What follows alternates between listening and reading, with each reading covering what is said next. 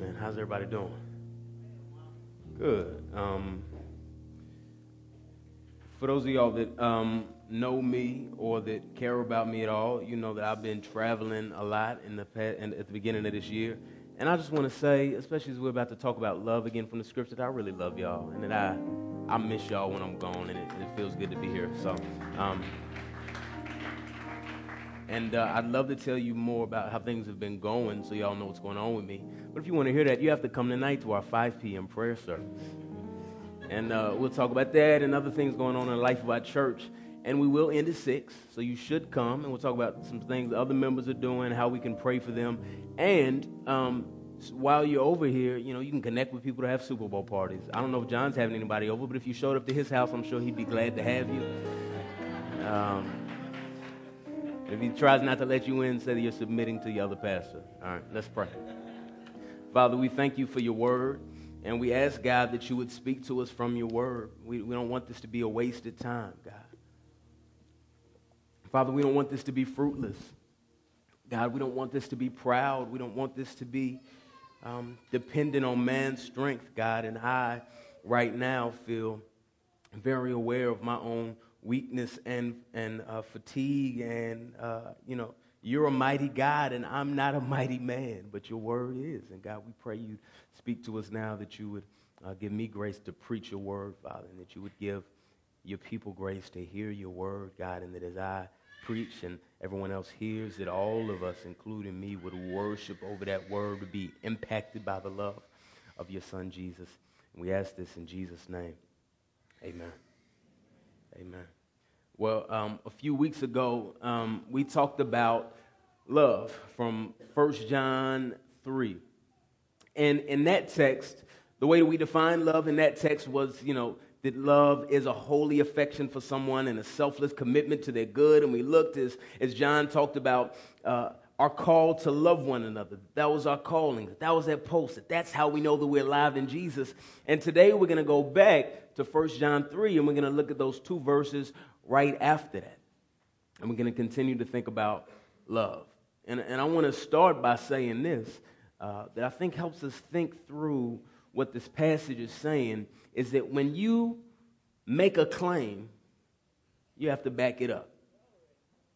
When you make any kind of claim with your words, you have to back it up with your actions. This is something that all of us understand, that we see in regular life all the time. This is not just something that Christians think. I mean, you can even think of kind of cultural proverbs. Actions speak louder than words, right? When we say something with our mouth, we got to back it up with our actions. One of the ways that I can think about this in my life is that when I was in, I guess it was about junior high, so I went to this private school. Against my will, my parents forced me to go there. I wanted to go to the cool school. They said, no, we want you to get a good education, because the cool school didn't have a good education at that time. So they said, hey, we want you to go here. And so I, because I was at this private school, was under the impression that I was amazing at basketball. Because it was a private school, and nobody's amazing at basketball at private school. Very rarely. And so, I thought I was the man. This new kid was coming to the school, and I was like, hey, junior high, I'm about to be the man. I'm going to be the point guard. And he came, he said, nah, I'm going to be the point guard. I was like, bruh, I will be the point guard. So we're going back and forth. I'm over speaking. I eat, sleep, and breathe basketball. I did it. And we get to the point where we have tryouts, and I've run my mouth. He's run his mouth. I've talked about how great I am. And then tryouts came. And let's just say that it was soon after that I started giving attention to music. Music was my calling. That's what God was calling me to give my time to. But I just say that to say, you can make a lot of claims with your mouth. You can run your mouth a lot, right? You can have self-confidence in things. But when you make a claim, you have to back it up with your actions. As Christians, we often claim to love one another, right? That we love other Christians, right? That churches are families. But do we really? Do we really love one another? Or are we just running our mouth? Are there any actions to back those words up? So, for instance, this church gathering right now, is this anything more than just a bunch of people in a room together singing some songs that they like and listening to somebody talk?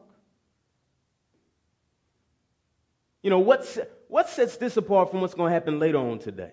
where a bunch of people are going to gather to watch a football game, right? They'll all be in a place. There'll be a halftime show. They'll sing some songs together. There'll be some penalties. The refs will talk. They'll listen to some people talk. All right, what's the difference between a gathering like that and a gathering like this? Well, the difference should be love. You know, what's the difference between when you gather with Christians around the world or when you just gather at a meeting at work? Well, one of the differences should be the love that binds us together.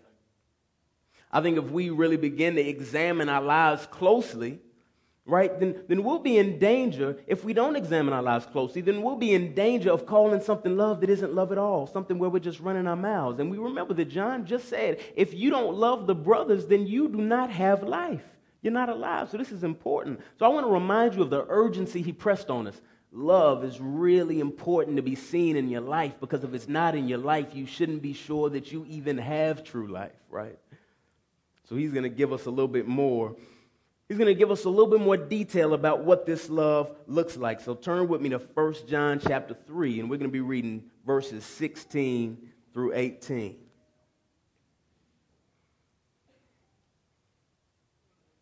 Right, so John has just reminded us that love is basically our pulse. It's that thing that shows whether or not there's spiritual life in us. And then he starts to tell us exactly what this love looks like. This is God's word, 1 John chapter 3, verse 16. By this we know love, that he laid down his life for us. And we ought to lay down our lives for the brothers. But if anyone has the world's goods and sees his brother in need, yet closes his heart against him, how does God's love abide in him? Little children, let us not love in word or talk, but in deed and in truth. That's God's word. And I think the main point of this text is that Christ is the perfect example of love. Therefore, love shows up in our actions. Right? So if you only leave with the one thing today, leave with that love shows up in our actions. Real love, Christian love shows up not just in our words, but our actions. And I want to look at this just in 3 points, because no matter what I look at, I can't help but split it into 3 points. So number one, if you want to know how should I treat my Christian brothers and sisters, number one, lay down your life. Lay down your life. And this is going to be my longest point, so don't get afraid.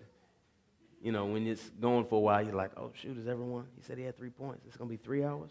So, number one, and I'll read verse 16 again. By this we know love, that he laid down his life for us.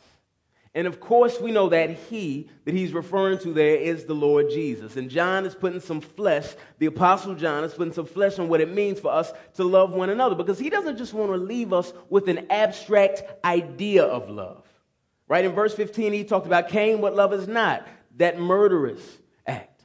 Pointed to Cain as an example of hate, right? And he used one person, Cain, and one act in particular from their life, murder, to show us what love does not look like. And now he's going to point to Jesus, one person and one act in particular, his death on the cross, to tell us what love does look like, giving us polar opposites. Cain killed for his own good. Jesus died for our good. So Jesus is the face of sacrificial love here, and God has called us to that same sacrificial love. So again, if you're wondering, you're looking around, how should I treat these people, my brothers and sisters in Christ? Treat them like Jesus did. Jesus laid his life down for them. In order to learn how to walk, kids watch their parents, right? So my son, he's 3, he's been running around for a while. My daughter, she's 1.5, she's been walking. And as they begin to walk, it is very scary because their heads are a little too big for their bodies, and so they don't have good balance. So they tip over side to side, hundreds of falls per day. You get used to it, but it's always within an inch or so of an edge. But they're learning how to walk. There's this mysterious, amazing thing that happens where they see people move around and they think, man, that looks like a more efficient way to get from A to B. And they figure out how to put one leg in front of the other and learn how to walk. Same thing with talking, right? They listen to parents talk. They hear words and then they figure out somehow how to put their tongue on the roof of their mouth or do whatever to make certain sounds and to form words, and they get it from other people. They have examples. That's how they learn it. And in the same way, the Apostle John doesn't want us to just have this random abstract idea of love. We don't have to wonder what love is like. We don't have to come up with it on our own. He's saying, no. You should know what love is, and this is how we know love, that Christ laid down his life for us. There is our example. Jesus, in that sense, is our parent who's the model for how we're to treat one another. It's what love is supposed to look like.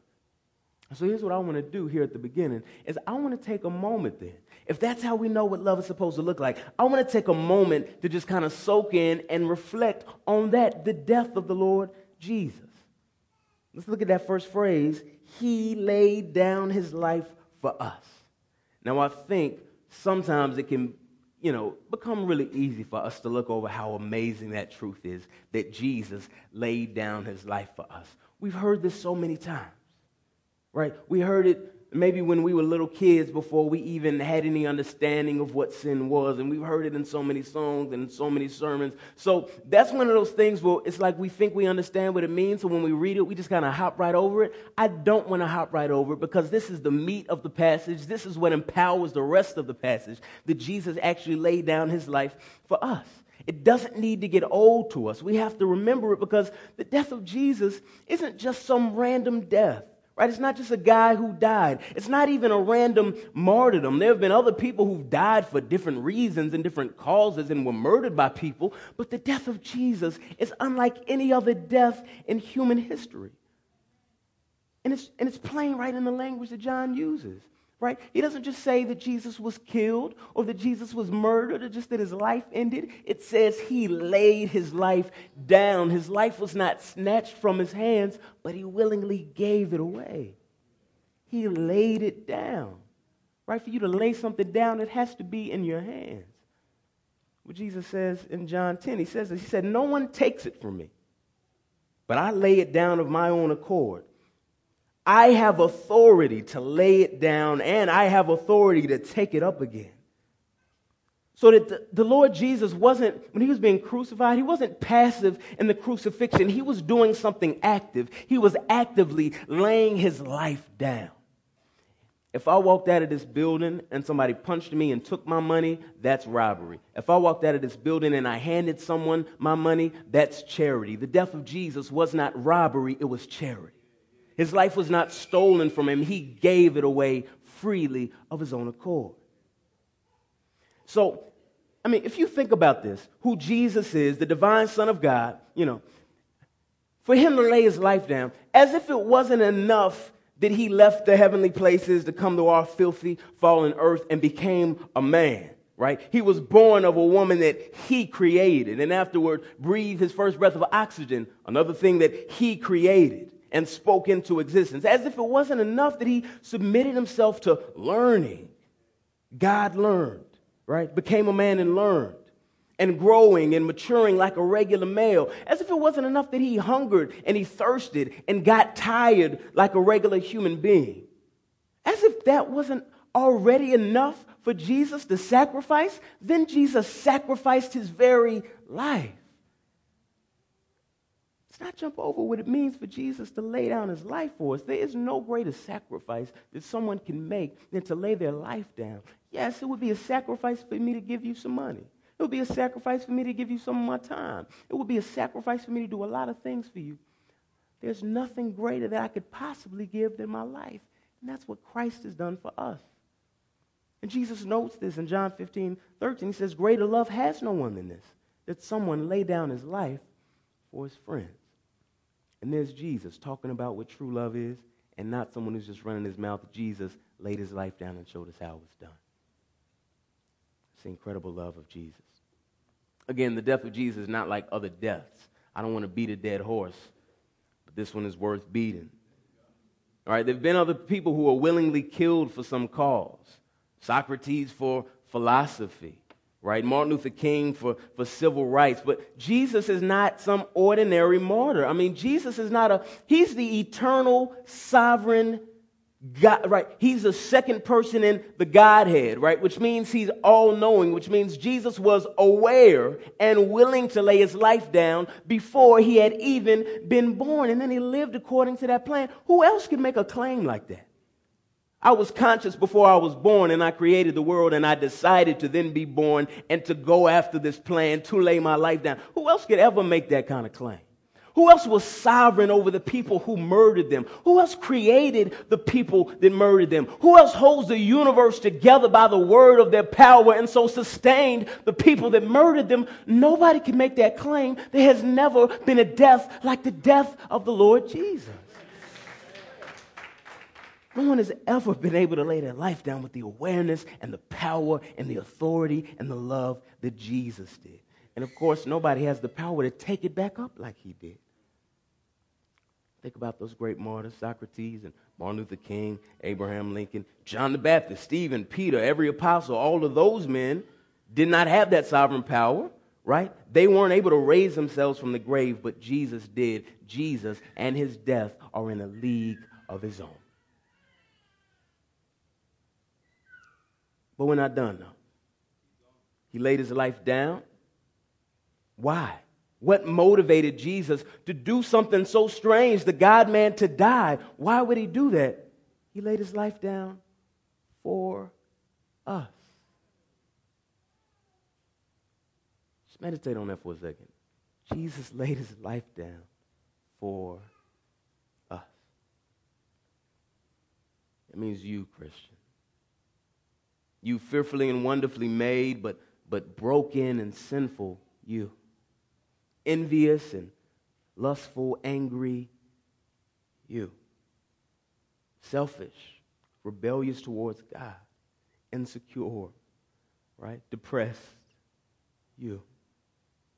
Laid his life down for you. And what does that tell you about the love of Christ for us? When you think about all those adjectives, right, that are true of us, sinful, we're rebellious, we're lustful, we're angry, that the love of Jesus for us is not based on us. It's based on his character. He loves us not because we've deserved his love. Right? We are created in his image. There's inherent beauty and glory there, but we're broken and we couldn't earn it. And he loved us because he's loving. That tells us even something about the nature of our own love. You know, when you ask kids what they want to be when they grow up, and they'll be like, I want to play basketball.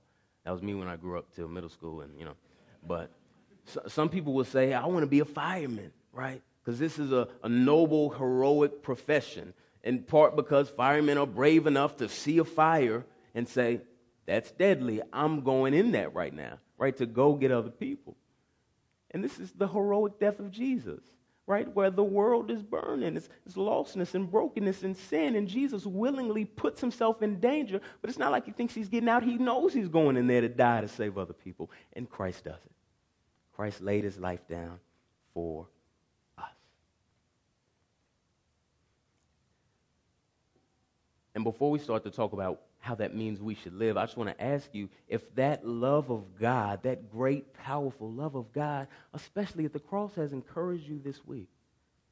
Like, I know we come in here with different issues, different situations.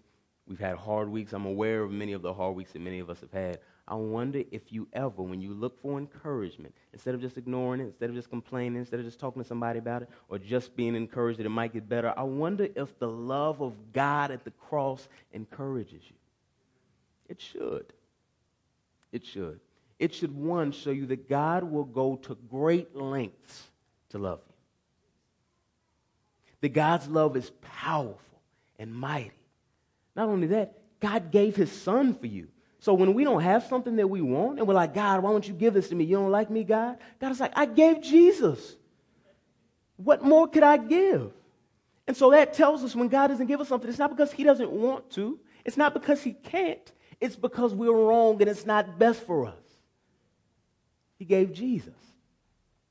I hope the love of God encourages you in your week coming up. All right? So let's get to the second part of that sentence now, okay?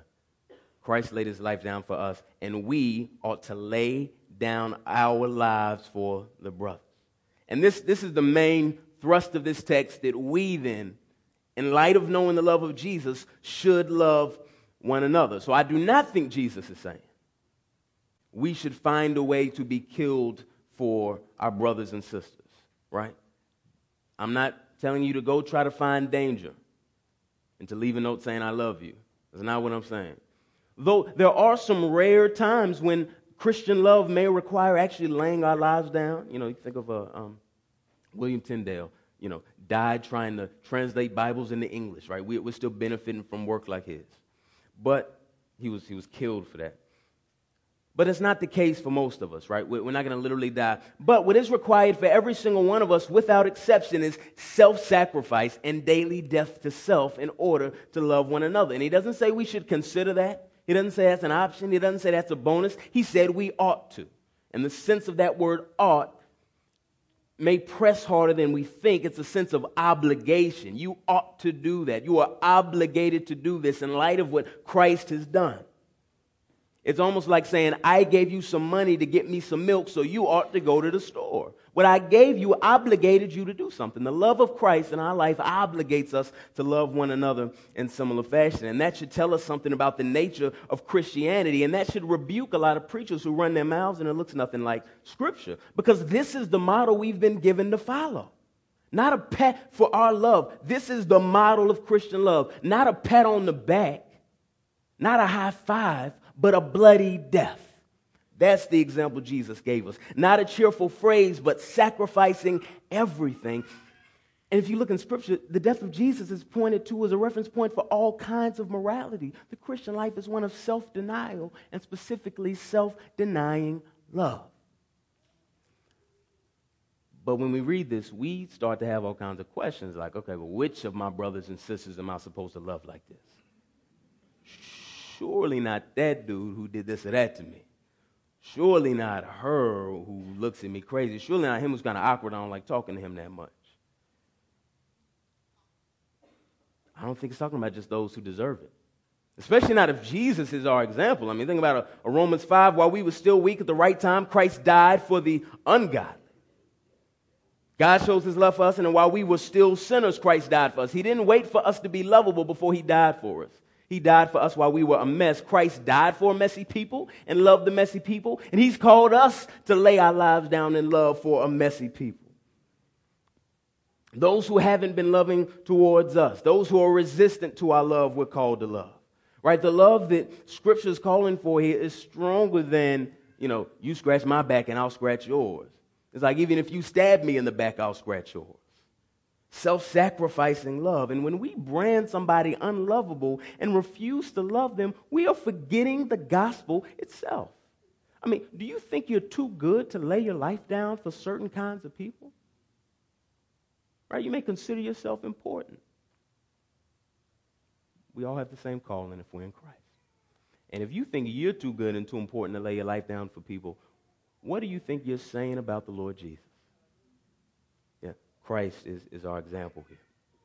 And in this text, John he's talking to Christians, right? So I know there may be even non-Christians here and friends and family of ours that aren't Christians and consider themselves to be loving and say, hey, I'm loving. That has nothing to do with Jesus. And I would never try to say that people who aren't Christians can't do anything that would be considered loving. But according to this text, if you don't know Christ, then you don't know love, at least not this love that John is talking about, right? He's saying by this we know love.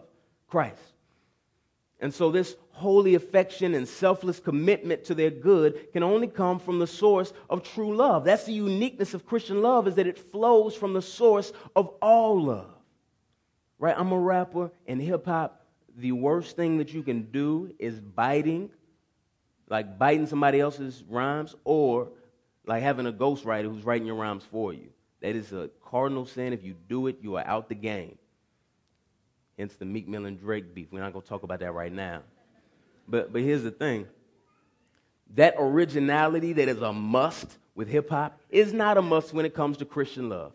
By definition, we are biting, right? By definition, we're not trying to write an original hit when it comes to our love. We're just doing a cover of the greatest hit that ever was. And it's a weak cover. It ain't that good, but it pleases God. He's called us to that, right? He's called us to copy him. By definition, that's what he's called us to do.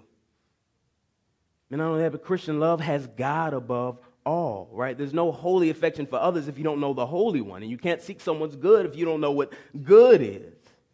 We can't come up with our own definitions of good. This is why we're so confused about what love is in our world, right? It's not loving to love someone more than God. That's not love. If God is not at the center, that's not love. It's not loving to approve of somebody's sin. If God isn't at the center, that's not love. Love, we know love by what Christ has done. And he died so that sinners like us can be saved. Because our sin gets us in this eternal trouble with God. We've committed this eternal crime, this eternal ransom on us. There's this eternal judgment on us. And so Christ died and he erases that and we can know him. So if you're here today and you don't know Jesus, I want you to be able to trust Jesus and to know this love personally. So before we even talk about you loving others, I want you to experience the love of Jesus. I want to urge you, right now, you can turn away from your sins and know this love of Jesus. The greatest love that ever was. Some of us waste our whole lives chasing after people, trying to get them to love us. Person after person after person, thing after thing after thing, job after job after job. Look, you can know the greatest love that has ever been right now if you would turn from your sins and trust Jesus. And God will be pleased to pour out that love on you, not for 10 years. He's not going to leave for all of eternity. That's what's made possible by the death of Jesus. And we want you to know how you can know Jesus. If you have questions about that, please come just talk to us after the service. Last thing I say, and I promise I'll get to the next point. Sometimes people may say, why do churches, why do you? I used to wonder this when I was a kid. When the sermon every Sunday at my mom's church would end with a little rhythmic, and on the first day he was still in the grave. And on the second, and then we got to the third day and he rose. I was like, why do we always end here? Like, why do you keep saying the same thing? And as I matured, it's because I realized, well, the cross is everything we have, right? It's central to everything. Somebody may say, just get to the love part. Don't worry about that. We can all agree on love. No. That love doesn't exist without that love. That's what empowers that love. That's what shows us what that love is. Without the cross, this is hopeless for us. Right? If Jesus didn't die to make us new, we might as well just quit and go home and wait for the Super Bowl to come on. But Christ did die, and it's central for us in thinking about how we love one another. So Christ is the perfect example of love, and our love should show up in our actions, so we should lay down our lives for each other. Not only that, number two, open your heart. So number one, lay your life down. If you want to know how to treat your Christian brothers and sisters, number two, open your heart.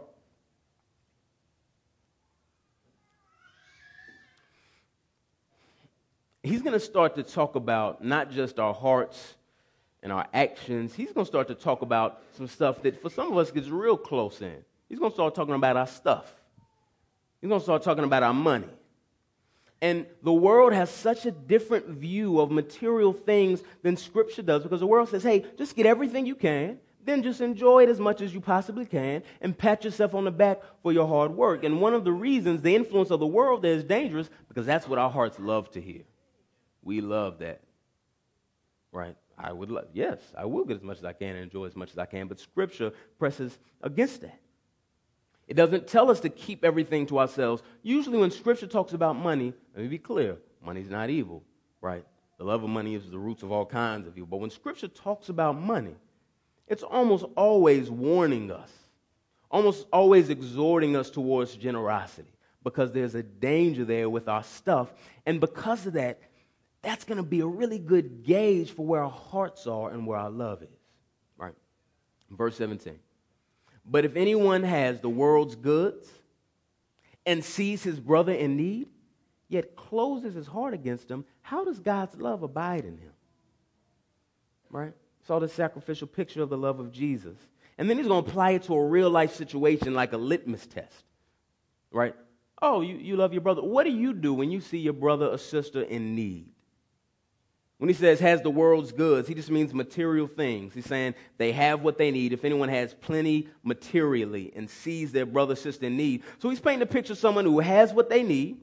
They see their brother or sister who doesn't have what they need, and they close their hearts towards them coldly.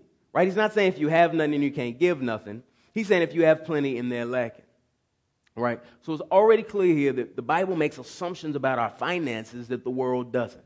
The Bible assumes that we have, with our finances, some responsibility to one another. Right? That the money that we make, we have some responsibility towards one another. Often we only think of that like parents to a child. Well, of course, if I'm a parent and I need to feed my child. But we never think of it outside of that. But Scripture is saying, no. In the spiritual family, we have responsibility towards one another. And real love isn't too weak to make it to our wallets, because real love shows up in our actions. So someone may ask, what does me and my money have to do with them? I worked hard for mine. Scripture always assumes this responsibility, that we can't think about our finances without thinking about each other. And this isn't a new concept. Acts 2, all who believed were together, had all things in common. They were selling their possession and belongings and distributing the proceeds to all as any had need. This new Christian community, so concerned for the needs of one another, they were selling their stuff. Right? So if any of us in this room ever gets wealthy, or for the few of us who may be, I wonder if you think God gives people wealth just so they can just enjoy it, just for the good of a single person, just so we can enjoy everything we can acquire, just so we can feel good knowing there's money stacking up in the bank account. And Scripture's clear, if you get rich, you're only rich so that you can be rich in good works. Right? It's almost like God is funding a plan. It's like a startup business of love. Right? You need some money to get this started? Here you go. Right? I'll entrust you with some resources, but I want to see a return on my investment. And the fruit from that is love. We need to be rich in good works. We have to be careful not to let our hearts cling to money. 2 Corinthians 8, 14 and 15, Paul's writing to the Corinthian church. He says, I don't mean that others should be eased and you burdened, right? Talking about them giving. But as a matter of fairness, your abundance at the present time should supply their need, so that their abundance may supply your need, that there may be fairness. As it is written, whoever gathered much had nothing left over. Whoever gathered little had no lack. He's saying, look, I'm not saying that just you should work hard and they should be lazy. I'm just saying right now you have more than you need and they have nothing. Right? And so later when you're struggling, then they can help you. And there's this loving exchange and loving one another. Abundance is never an end in itself. It's given to us to care for others. Now, some of y'all are thinking, just so you know, Tripp, this ain't my struggle because I don't have money. And I would say that's probably a larger number of us than those who are wealthy. And that's fine. But I don't want you to exclude yourself from this text. Just know, when he says abundance, he doesn't mean, he's not just saying if you're filthy rich. It means, do you have more than you need at the moment? Right? I think that's what he's talking about abundance. So that doesn't mean, okay, when I get to $1 million finally, then I can give somebody $10,000. No, it can mean you have $10 and you can help your brother out with $1. It may mean that you are able to get your groceries this week and you help somebody else get some of their groceries. It might just mean you have enough just to have someone over and include them on your meal to cook a little bit more. Whatever kinds of little abundance that we have in our life are not there just so we can have seconds. It's not that we can't enjoy the things that God has given us. That's a good thing, but he's given it to us in part to help care for each other. I cannot stress enough my desire and my prayer that God would make us a church where we care for each other. That we just don't come in here and sing songs and go home. Right? So he's not saying, look, y'all need to care for the slackers, right? He's saying faithfully use your resources to care for each other. 1 John 3:17, right? Next verse, 17. If anyone has the world's goods, sees his brother in need, yet closes his heart against them. That's what I wanted to get to. Closes his heart against them. How does God's love abide in him? Those are strong words. Closes his heart against them. Not just don't help them. It's a heart issue. Closing our heart. Shutting the door in their face, right? It's like somebody coming in cold, you shut the door in their face. Or you know they're out there in the cold trying to warm with newspapers and you in there with blankets and you don't really care. Right? It's closing our hearts off, refusing to care about them, and therefore refusing to care for them. It's a heart issue that he's getting at here. One example of this I read in a book was this CEO of one of the most massive countries, most massive companies in our country. And when he had a child, right? He was in denial that it was his, and then he finally owned up to it. And they always had this tense relationship. And so he's making millions and millions and millions of dollars. Their relationship is on and off. It's time for his daughter to go to college. And because he happens to be mad at her at the time, even though he's a multi-millionaire, refuses to give her a cent. And she has to go to one of his friends to ask for money to get her education. That's his daughter, his family, his responsibility. She's in need. He has overabundance, and he closes his heart towards her. That's the picture of what he's given us in this text. And it was so cold of him because it's his family. And we as a family have special responsibilities toward one another. Now, most of the time, when we close our hearts off to one another, it's not because we're millionaires and we're apathetic. Often it's just because we're oblivious to other people's needs, right? There are needy brothers and sisters all around us, but our affections are closed off towards them because we're so wrapped up in ourselves, right? We go through our week so focused on our wants and our desires and our problems and our own needs that we have no idea about the needs of other people.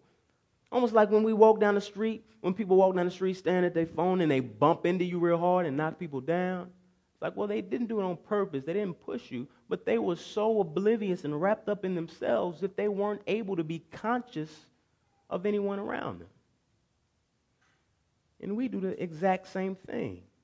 That selfishness, whether they pushed them or they were looking at their phone, led to the same result. Somebody was on the ground. And in the same way, whether or not we're just closing our hearts off on purpose or we're oblivious, our selfishness leads to the same thing, someone in need that can't be helped. We're so committed to our good, we don't have any space to have any commitment to the goods of other people's. So I want to say this. Would you even know if your brothers and sisters were needy? Right, when was the last time you just asked somebody if they needed something? When was the last time you offered your help to a family who you thought may be in need?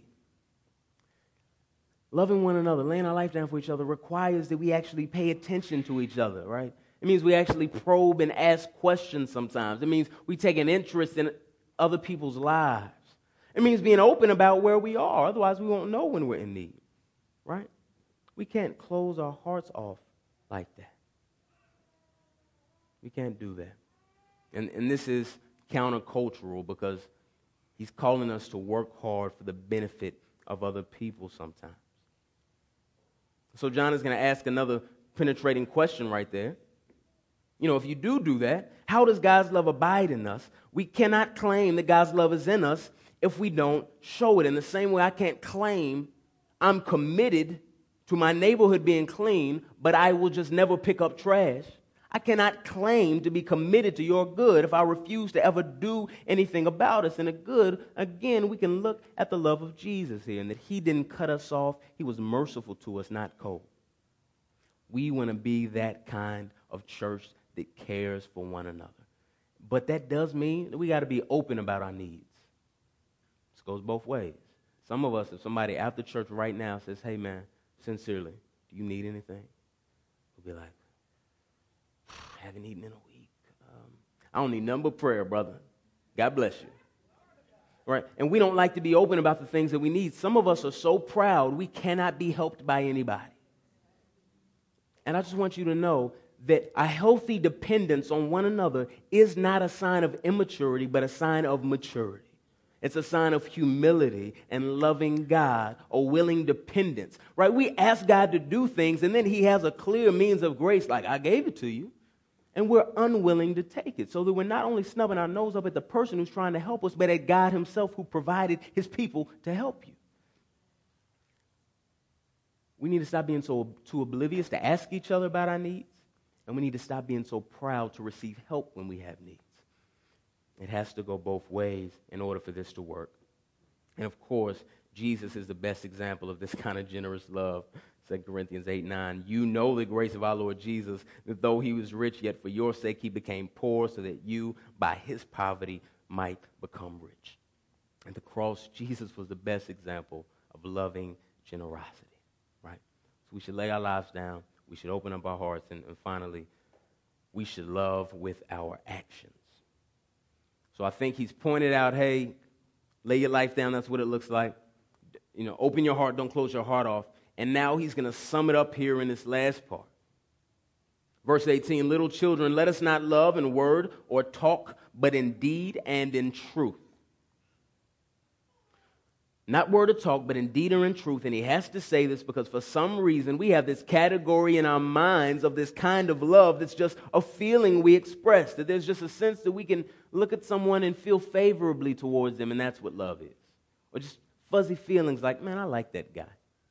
Doing my Christian duty of loving my brothers and sisters. No. There is no love that doesn't show up in actions. That's the only kind of love there is. Real love only has one form, active love. Active love. So this is like a lie detector test. Lie detector tests frightened me because when I first got married, my wife made me watch too many CSI-ish shows, okay? So I've seen too many of these heated interrogations, slamming on tables and lie detector tests. The thought of a lie detector test scares me. It seems like black magic. I don't like it. But this right here is like a lie detector test. Hey, I love you. You don't do nothing though, right? So you say you love your brothers and sisters. Do you do anything? Does it show up in your actions? That is our lie detector test to know if it's actually true. Think back on the last year. If you're a member of our church, think back on the time you've been a member of our church. How have you interacted with those who you say you love? Have there been any sacrifices? Right? Has there been any bending over backwards? Has there been any checking in on their needs? One of the things that was a real encouragement to me just yesterday as I was talking to John, and we were talking about the Browns, and I was just asking, because I had been gone this week, just whether or not our church had been really caring for them well, mainly because I was just thinking if I need to add a rebuke in my sermon, and so we were talking. He was telling me about one young lady. I will rebuke y'all in Jesus' name. He was telling me about one sister in our church. He was telling me about lots of stuff. One sister in our church who stayed up all night cooking them, like literally all night, drove an hour and a half to take it to him, was serving them. And as he's saying this, I'm just tearing up because I'm thinking, God, this is what we asked you to do. You would make us a church centered around Jesus where we would actually love each other. We'd be aware of each other's needs. And that even though, I need sleep, God doesn't give supernatural not a need for sleep when you want to serve somebody. And didn't to that sister either. But she laid her life down for her brothers and sisters. It's what God has called us to do. Sometimes we don't love well because it's not convenient. Love is not convenient. Love hurts sometimes, and if it never hurts, then it's not real love. Because by nature, this love is sacrificial. Quick word then to the introverts. I'm an introvert. I know some of y'all are, because when I say hi, you don't look me in the eyes. So here's the thing, in our ability to love one another, we can only love one another with the makeup that God has given us. So sometimes I'll see an extroverted dude, what's up, bro, what's up, knows everybody's name, and I'm like, dang. I don't have that same amount to spend, and I feel discouraged for about 30 seconds till I remember I don't want to be that dude, right? It's not that extroverts are not that we don't love you, we just need a break from you often, okay? But here's what I want to say. Even though we can only love with the makeup that we have, knowing whether or not you're an introvert or an extrovert or whatever, that's good for you to know. So for me as an introvert, I know that naturally I'm probably going to be more comfortable to not love people as much as I should because I would much rather be alone sometimes. And so what I have to do is push myself outside of myself, right? Go against my personality sometimes to love people. And sometimes I'm drained and I don't want to see anybody but my wife. I'm saying, Lord, you've called me to love other people. And then I'm always happy when it actually happens. I'm like, oh, that wasn't that bad. I made that up in my mind. But that's the thing. Another encouragement to introverts, I almost never spend time with another Christian and don't leave encouraged. That person is filled with the Holy Spirit. They will encourage you. It's good. You're serving them and they're serving you. Push yourself outside of yourself. A quick word to the introverts. So just finally, look, there is no other kind of love. Love is an act of love. Not to say we can't love with words. There's some ways we can love with words, but there's still actions. Think about the New Testament commands to love one another. These are active verbs. Encourage one another. Admonish the idle. Spur one another on to love and good deeds. Older women teach the younger women. Exhort one another. Restore one another gently. These are active commands. Love is not just abstaining from mean things. Love is actively doing good. Actively doing good. And we shouldn't just wait around for opportunities to love other people. We should seek opportunities to. Jesus didn't just wait around for us to crawl to him. He came after us and pursued us. This week, seek somebody out. See if there are ways that you can serve them. And those people who always try to pretend like everything's okay, serve them gently by pushing and asking until you can find a way you can serve them. Right? Even in ways they don't think they need. It's a good thing for us to do. And so now you might think, well, I'm discouraged. I don't love well. How do I grow in love? My main encouragement, look back at the cross. Right? If this is what love is supposed to look like, keep looking at the cross, right? So that as you look at that cross, it encourages you. You see that love, right? You remembering the motivation for your love. You remember what empowers your love. You're reminded how you've been mercifully and sacrificially loved. We never want to be a church that stops talking about the cross, because then we will also be a church that stops loving one another. That's the power for it. If you want to grow in love, yes, push yourself, right? Look for ways to seek people out, but also don't stop looking at the cross. So we should lay our lives down. We should open our hearts. We should love with our actions. I happen to have a really bad memory, right? And this comes to all things. And one of the things I do to help myself, sometimes I just write stuff on Post-it notes. So if you look in my office, there's Post-it notes all over the place, write this, brush your teeth, that kind of stuff. And so even if I forget, I'm walking around and I see that Post-it note and it reminds me of the thing that's on there. And I just want to encourage you guys, as those who've been loved by Jesus, we are like little Post-it notes that are posted all around the life of this church, the life of this city, as reminders of what Christ has done for his people, of the great love of Christ. For those who've never even seen the love of Christ, you are a little picture of that for people. For people who've forgotten the love of Christ, you are a very powerful reminder of the love of Christ. Take that mission very seriously, and let's love one another in a way that actually shows up in the way that we live. Amen. All right, let's pray. Father, we thank you so much for your word, and we thank you more than anything for the love of your Son, Jesus. Thank you for giving Jesus for us, God. And Father, we pray that as we sing and as we take the Lord's Supper, Father, that we would be reflecting on that love, Lord, and that you would drive us to love each other. If anybody doesn't know the love of Jesus here today, Father, we pray that even as we continue, that you would press in on their heart, God, and you would urge them to turn so that they can know it. We ask this in the name of Jesus. Amen.